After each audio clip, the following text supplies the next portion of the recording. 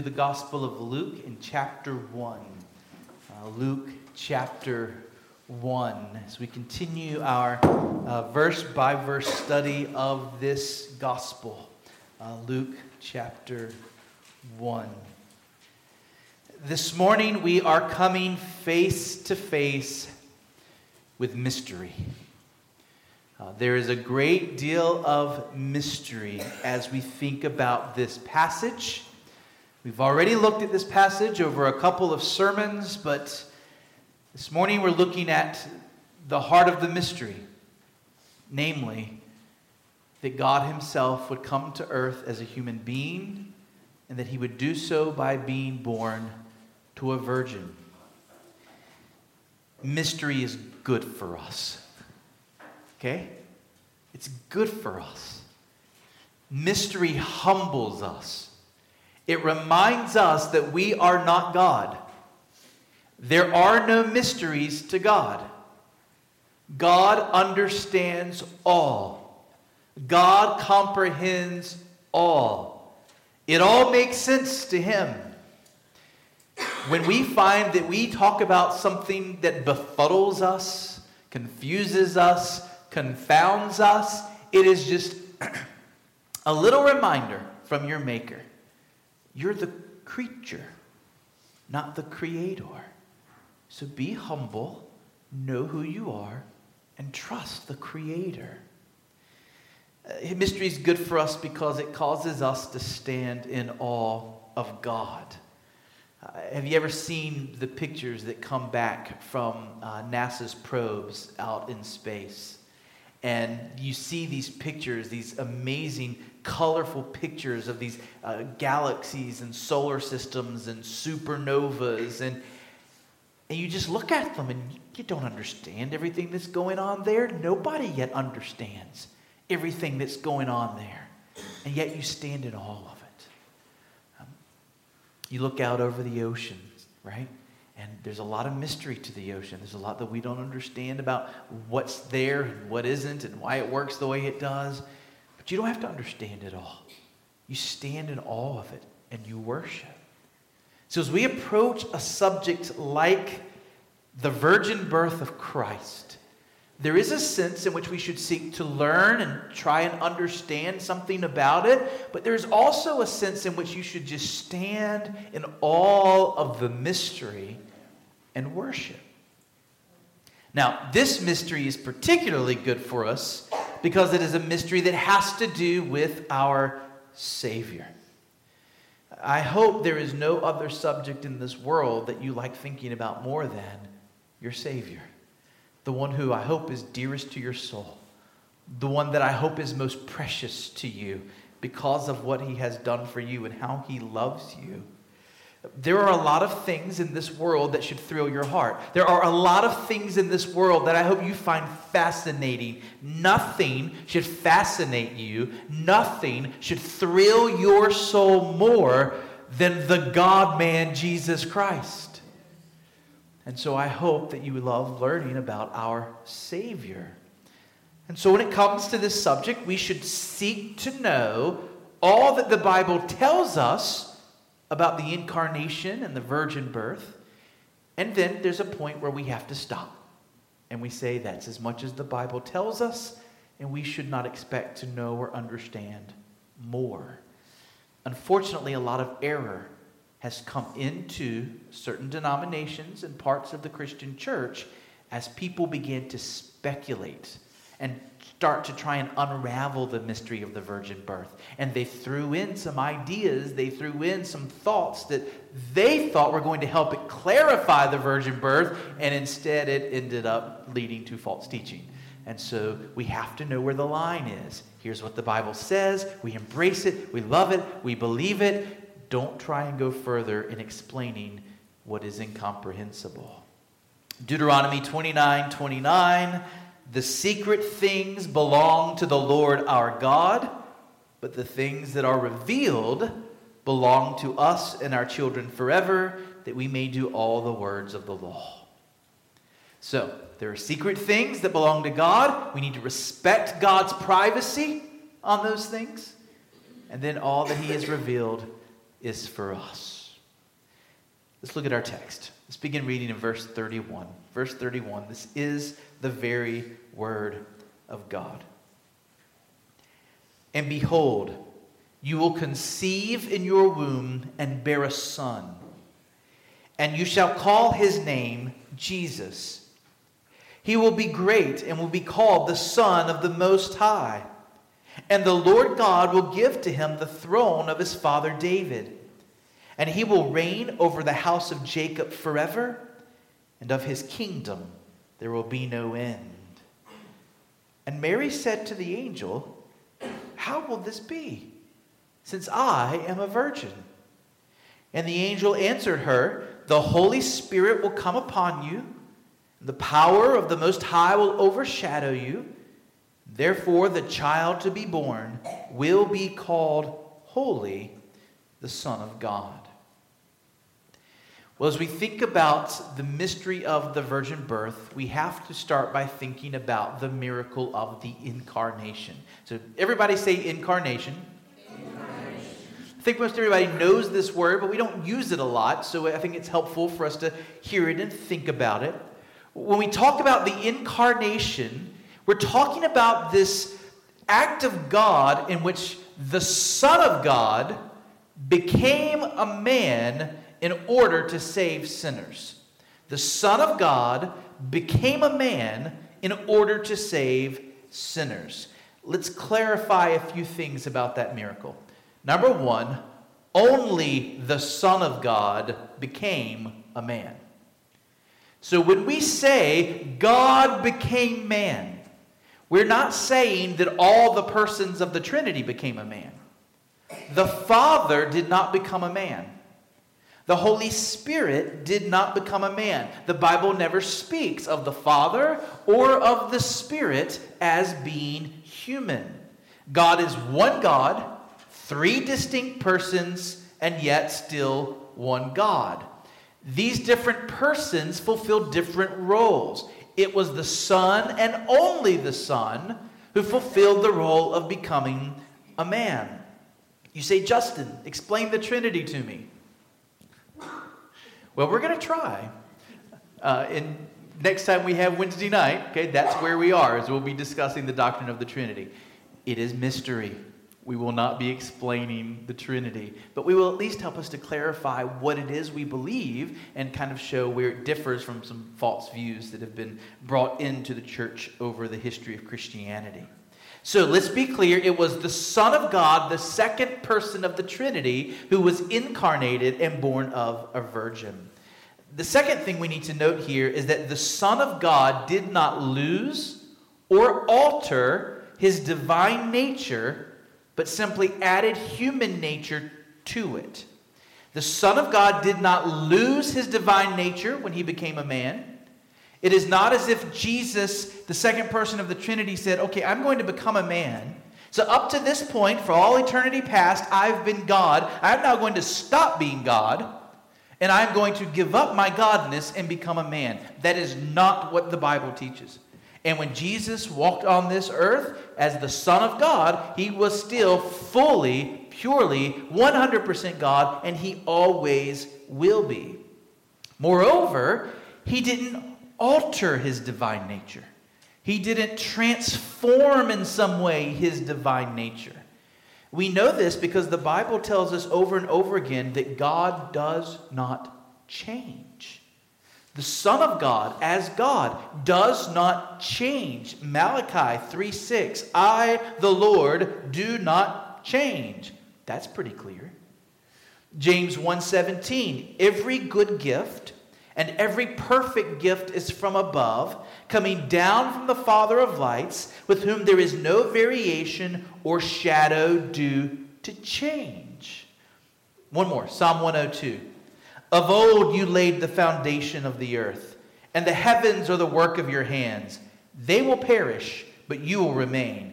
They will all wear out like a garment. You will change them like a robe. They will pass away, but you are the same, and your years have no end. Any view of what happened at Christmas time that makes you think that somehow the Son of God changed in his nature has to be a false view. God does not change. So then what did happen to the Son of God in the incarnation? He simply added human nature to his divine nature. Philippians 2 puts it this way, beginning in verse 6. Though he was in the form of God, he did not count equality with God a thing to be grasped, held on to, made himself nothing, taking the form of a servant, being born in the likeness of men. And being found in human form, he humbled himself by becoming obedient to the point of death, even death on a cross. Now, in the early days of the Christian church, there was a group of people called Docetists. Everybody say Docetist. Okay. These people, coming from Greek philosophy, Plato, Socrates, especially Plato, this was their view. Everything spiritual is good. Everything material and physical is evil. Therefore, it would not have been right for the Son of God to become an actual physical human being. That would be God putting evil on himself, because they believe that everything physical is evil. And so they argued that Jesus simply appeared in human flesh, that when people saw him as a human being, it was kind of like an optical illusion. It was the form in which Jesus presented himself, but that he never was really human. They believed physical human bodies were inherently sinful. They could not believe that the Son of God would actually have a physical body. When the Bible talks about the sins of the flesh or the sins of the body, it is never actually talking as if there is sin in your skin. Okay? Can we be clear about that? Sin is in the human heart and not the organ. Okay? Sin is in the inner person of a man or a woman. Physical bodies are not evil. Your physical body today is affected by the fall. It ages. It hurts. Sometimes you feel like it's evil because it's being mean to you, right? But your physical body is not an evil thing. You are created as both body and soul, and God intends for you to be both body and soul for all eternity. So physical bodies are not bad things. The Bible does not say Jesus simply appeared as a man. He actually was a man. Mary did not give birth to an optical illusion. Mary gave birth to a physical, material, human child. He was a true man. Now, the Docetists would point to what I just read from Philippians 2, and they would say, wait a minute, read it carefully. The verse said, and being found in human form, they would say, see, it doesn't say that Jesus became human. It says he was found in human form. But the answer to that is to look at the whole passage, because before that it also said he had been in the form of God. In other words, form here doesn't mean taking the shape or appearance of. It means being what we're talking about. Jesus was God and is God, and being God, being in the form of God, he nevertheless took on the form of man. He did not set aside his godness. He did not alter or put away his godness, but remaining God, he added to himself this new kind of existence as a human being. And so the scriptures are very clear that Jesus is both 100% God, and then added to that is this new kind of existence where he is now also a true human being. And so we read of Jesus being born as a real baby. We read of Jesus growing up the way children do. In the Gospels, we read about Jesus being tired, Jesus being thirsty, Jesus being hungry. We read of Christ eating food. He experienced genuine physical pain. We see him with human emotions. We find him weeping. We find Jesus singing. In Matthew 8:10, we find Christ marveling at the faith of a servant. And so he's able to marvel at things the way humans do. Jesus experienced temptation. He certainly experienced a genuine physical death. The nails pierced real skin. There was real tissue there. Jesus shed real human blood. All of these things teach us that Jesus really was a true, full human being.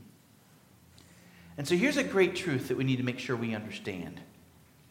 When we say things like, the Son of God descended from heaven to become a man, we don't actually mean he came down, as if heaven's up there somewhere and Jesus just vertically moved himself and came down. That's not what we mean by descended. What we mean is he humbled himself as the God of the universe to take on such a lowly form, to add to his great, glorious, divine nature something as frail and fragile and meek as a human existence. That God himself, who is all-powerful, would take on this existence as a weak human being, utterly dependent on this teenage mother for life. Right? That's the idea of him descending. It's that God so humbled himself in that way. Imagine a great king who goes into a nursery and then he gets down on the level of those little kids. And that great king who otherwise people would tremble. You know, the king's on his throne. People come into the room and they tremble before that king. He's a mighty king. He's a king of great power and justice. And yet then that king goes into this nursery, these little ones, and the king rolls around on the floor with the little kids and plays with them and interacts with them. And you see, wow, you know, this king, he really is willing to go down to their level. Well, our king, our God, who is glorious and all-powerful and remains so, nevertheless came where he could engage with us on our level as a human being in the midst of weakness and frailty and fragility. And then the other thing we need to make sure we're very clear on when it comes to the incarnation is this. The divine nature of the Son of God, which he's always had, the divine nature, he's God, and the human nature that he took onto himself in the incarnation, these never mix. These never get scrambled together. Jesus has two natures, one person. Mystery. Okay? Two natures, one person. Fully God, fully man. His divinity never interferes with his humanity. His humanity never interferes with his divinity. We have to hold these two truths together. As we study the Gospel of Luke, you're going to see something interesting. You're going to see that the boy Jesus has to learn things. He has to grow in understanding and wisdom. And you might say, I don't understand. I thought he was God. Doesn't God have infinite knowledge? Doesn't God have infinite wisdom? Well, how can Jesus have to learn if he already has infinite? Well, in his divinity, as the Son of God, he absolutely knows everything. But as Jesus walked this earth, he did so in his identity, in his nature as a human being. And his divine nature never interfered with that. He didn't cheat. He came as a real man, and he had to start from zero with learning and growing and understanding. Even as he works miracles, a lot of people don't understand this. This is really important, actually, to reading the Gospels well. When Jesus is performing miracles, he's not doing so in his divinity. He's doing so as a man trusting in the power of the Holy Spirit. And that it's through the Holy Spirit that Jesus as a man performs those miracles. And so we need to understand that the divinity of Jesus and the humanity of Jesus, those don't get scrambled together. Don't be all these words, a Eutychian. Everybody say Eutychian. Okay, it's a very old, ancient teaching that used to say that the divinity of Jesus, the humanity of Jesus got all scrambled together. And it causes all kinds of problems. Don't go there. Another part about the incarnation. When the Son of God, fully God, took on the form of a human being, added human nature to himself. He did so once and for all time. There will never be a day when the Son of God takes humanity now off of himself. When God, the Son of God, chose to become a man, he chose to become a man forever, for all eternity. And you should be glad, because your salvation hinges on that.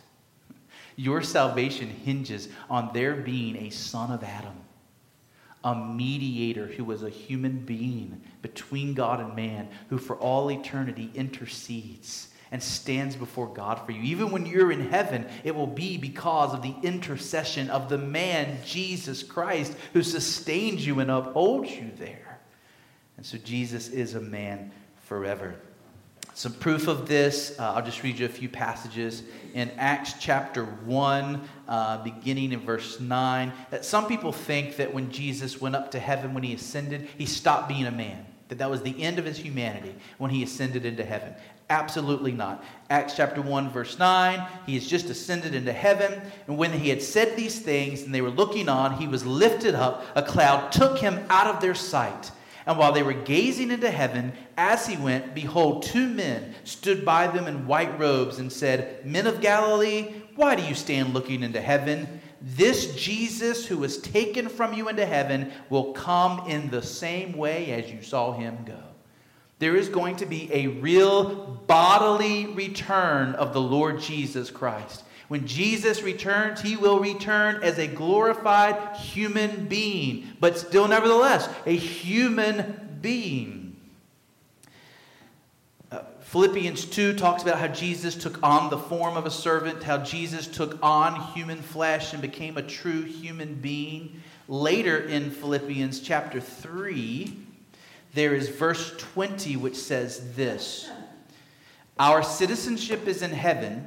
From it we await a Savior, the Lord Jesus Christ, listen to this, who will transform our lowly body to be like his glorious body. So what does Jesus have still today? A human body, now glorified. And one day your frail, broken, aching human body will know what it is to have a glorified body like his. And we could go on and on with more proofs about that. Another thing we need to say about this miracle of the incarnation is that it absolutely was essential if any sinner was going to be saved. The incarnation had to happen if we were going to be made right with God, because the whole issue between God and man, the whole reason there's this wall and this dividing line that keeps God and man separated has to do with a covenant that God made with man. God made a covenant with mankind through Adam in the garden. You know it. Adam, obey me and you will be eternally blessed. Adam, disobey me and you will be eternally cursed. And Adam, as our federal head, as our representative in the garden, broke that covenant, and we are now part of a guilty race. You are born into a criminal race. You are born into a group of people who have already acted in rebellion against the King of the universe, and according to the covenant that was made with God in the garden, we all deserve to be punished. And so if we're going to somehow be saved from that, there has to be a man who comes and makes a way for that covenant to be fulfilled. A man who comes and honors God obediently and perfectly on behalf of us, because we can't do it. Amen? We can't do it. We've tried. We cannot live the perfect life that God has called us to live. We can't do it. So we got to have somebody that comes in and on behalf of us lives the perfect life we failed to live. This is why Jesus came. God came as a human being to keep the covenant on our behalf. I hope it doesn't make you nervous when I tell you, dear Christian, you are saved by works. You are saved by works. You are saved by Jesus coming and on your behalf fulfilling every good work for you. He accomplishes all straight A's. That's the requirement. And then when you believe on him, his straight A's are put on your report card before God. You're saved by grace alone through faith alone as you rest in Christ, and his works are applied to your account. Moreover, the incarnation simply had to happen because the distance between God and man is so great.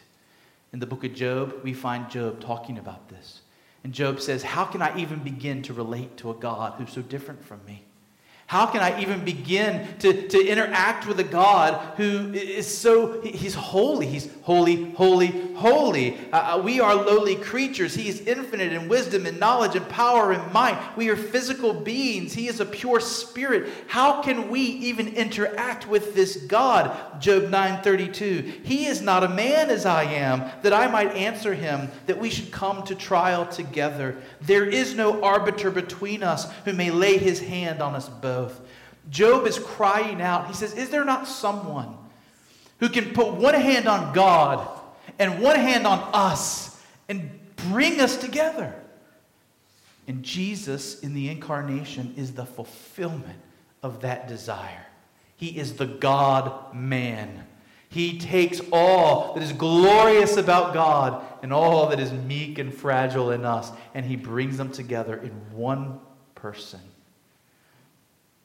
You will know the Father in a glorious way in heaven, but you will only know the Father through the Son. You understand that? The Father is too glorious, too great. The Son of God in his divinity is too glorious and too great. You would never be able to truly know them or commune with them were it not for God becoming a man in the person of Jesus Christ. So just to review then, the incarnation was the Son of God becoming a man in order to save sinners. Only the Son of God became a man. The Son of God did not lose or alter his divine nature. He simply added a human nature to it. These divine and human natures remain isolated from one another. They do not intermix. The Son of God will continue as a God-man for all eternity, and the incarnation was absolutely essential for our salvation. That's the introduction to the sermon. Now we'll talk about the virgin birth, okay? Okay. Not really. The truth is, there's such mystery about the virgin birth that I can't say a whole lot about it, right? I have to know where the limits are. So just a few truths then about the virgin birth. The virgin birth was foreshadowed and promised in the Old Testament. This glorious truth that God would walk and be present among his people was certainly foreshadowed in the Old Testament. What was the tabernacle? What was the temple? It was this glorious truth of God has come down and is dwelling in the midst of his people. And all of that was pointing to Christ. There's a reason why every decoration in the tabernacle, every ornamentation of the temple, it was all ordained by God to point to images of Christ, to point to the kind of person he would be. When John says that the Word became flesh and dwelt among us, it's literally the word tabernacle. It's the Word became flesh and tabernacles among us. Okay? So already in the Old Testament, with the tabernacle and the temple and the priesthood and the sacrifices, it's all pointing to the truth of the incarnation. That one day God is going to become a man and dwell among his people. But not just the incarnation. The truth that God would become a man by being born to a virgin girl was prophesied in the Old Testament. It's a verse we read a lot of times at Christmas time. It's Isaiah 7, verse 14. Therefore the Lord himself will give you a sign. Behold, the virgin shall conceive and bear a son and shall call his name Emmanuel. What's the miracle? A virgin shall conceive. That's not how conceiving happens, but it's going to happen. A virgin shall conceive. And then what does that mean? Well, she's going to have a child who will be called Emmanuel, God with us. A virgin child, a virgin-born child, would be something new in this world. A child with no earthly biological Father. We talked a little bit Wednesday night, I think, about the announcement this week by these group of folks. I believe it was in China, and they have taken the genes of 2 female mice and created a baby female mouse. That is, they were able to reproduce, able to create a baby mouse with 2 parents, both moms. No male genes needed. And immediately people in the more progressive liberal side of things were rejoicing, saying, look, this shows that now you don't have to have men and women together to make children anymore. Some of the extreme feminists were saying we can have a world without men at all. Okay, so interesting things coming out of that study. So has it ever happened in history where there's been a child without a biological father? Up until last week, I would have said it's never happened. Apparently there's been a mouse. Okay, apparently there's been a mouse.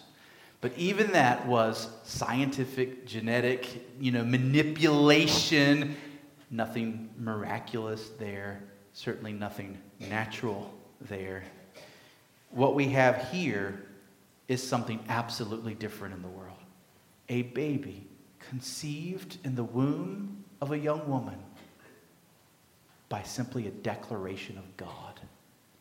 Because this is a new creation, this is my understanding of how this happened. This is as close to speculating as we're going to get.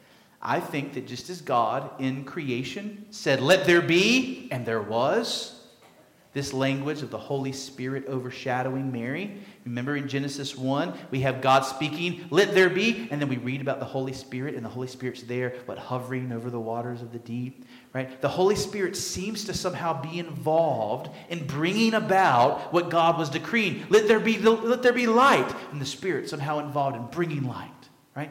Let there be land, and the Holy Spirit is somehow involved in out of nothing, making land, right?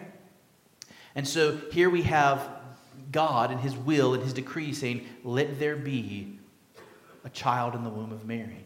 And the Holy Spirit comes upon Mary and by ex nihilo, out of nothing, the sheer force of divine power, there's a conceived child in the womb of Mary. We do not believe anything like the occults that we talked about on Wednesday evenings, who have these ideas of God becoming a divine angelic being and having physical intimacy with Mary in order to bring this about. The Bible says nothing along those lines. Rather, the picture is one, I think, based on the rest of Scripture, of God simply decrees, and there it is. Nothing is impossible with God. Jesus was truly the son of Mary.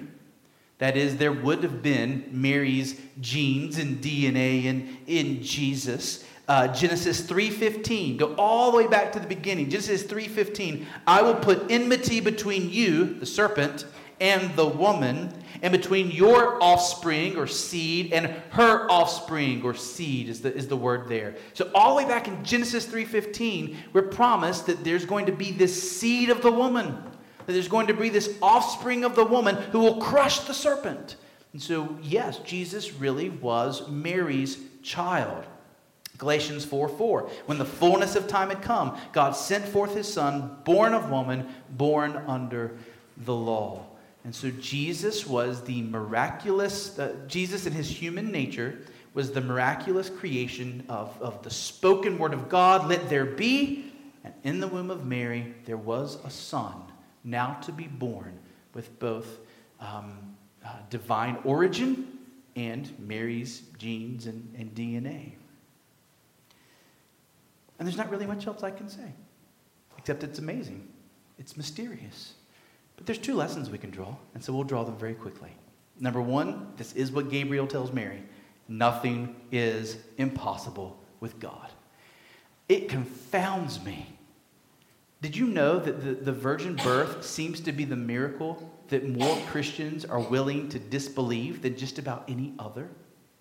I have spoken to many ministers who affirm the resurrection of Jesus from the dead, but even the minister doesn't believe in the virgin birth. polls and surveys show us that many people in American culture, if you ask them, is there a heaven? Yes. Did Jesus rise from the dead? Yes. Was he born of a virgin? I don't know about that one. And I don't quite understand why that's the hang-up. Because if you can believe in the beginning, God created the heavens and the earth, he speaks and then, boom, there was. If you can believe Genesis 1:1, what's the hang-up with the idea that Jesus could be born of a virgin? Some people point out that the virgin birth is only mentioned a couple of times in the Bible. Matthew mentions it, Luke mentions it. Paul never mentions the virgin birth. And they'll say, see, it must not be true. It's only mentioned twice. How many times does the Bible have to say something before it becomes true? Right? If the Bible says it once, aren't we obligated to believe it if we believe this is the Word of God? It is a dangerous thing to pick and choose which parts of the Bible you want to accept as true. Either the Bible is all the Word of God, or it is not the Word of God. To place ourselves as judges of Scripture, where we can stand over the Bible and affirm these parts and deny those parts, that is to put ourselves in a place of pride over the Bible that we are not given. In fact, the Bible stands over us. We will be judged, and we will have to give an account on the last day for what we did with the Word of God. Romans 3, verse 4, let God be found true, though every man be found a liar. Let God be found true, though every man be found a liar. Now here's my question for you. If you do believe in the virgin birth, if you do believe in the miracle-working God for whom nothing is impossible, are you living that way? That is, are you living in a way where you know the God who loves me, my Father in heaven, can do anything? Imagine kids on the playground bragging about their dads. My dad can do that. My dad can beat up your dad, right? You know, having those kind of arguments. Well, here is the Father. I mean, look at who your Father is. Look at who He is. Why do you get so anxious? Why do you get so worried and frustrated and thinking, oh, I pull my hair out. I don't know what I'm going to do about this issue in my life. Take your concerns to your Father. Nothing is impossible for Him. If you have come as a child to your Father and said, here is what is causing me all of these issues, will you take this from me? And He chooses to leave that issue in your life, it's because He has a good purpose. And you need to trust Him. Because He's fully capable of removing it. Okay? So we need to trust and find security and peace in the reality that we worship a God who can do the impossible. Nothing is impossible for Him. The word doesn't even have meaning for God. Trust in Him and be at peace. And then the second truth we need to take from this. You have a Savior who can sympathize with your weakness.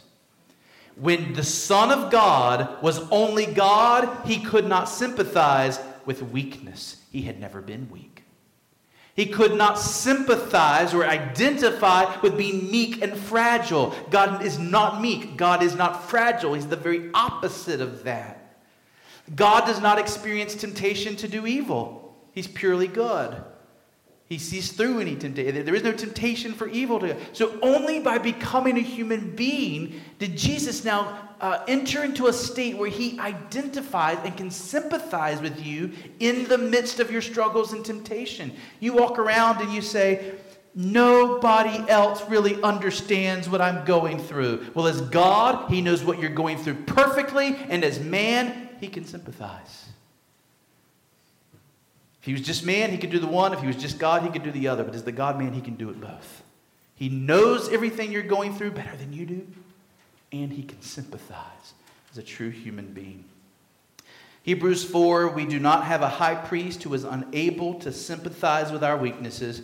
No, one who in every respect has been tempted as we are, yet without sin. Okay, so let us then with confidence draw near to the throne of grace that we may receive mercy and find grace and help in time of need. What should all of this move us to do? Run to Christ.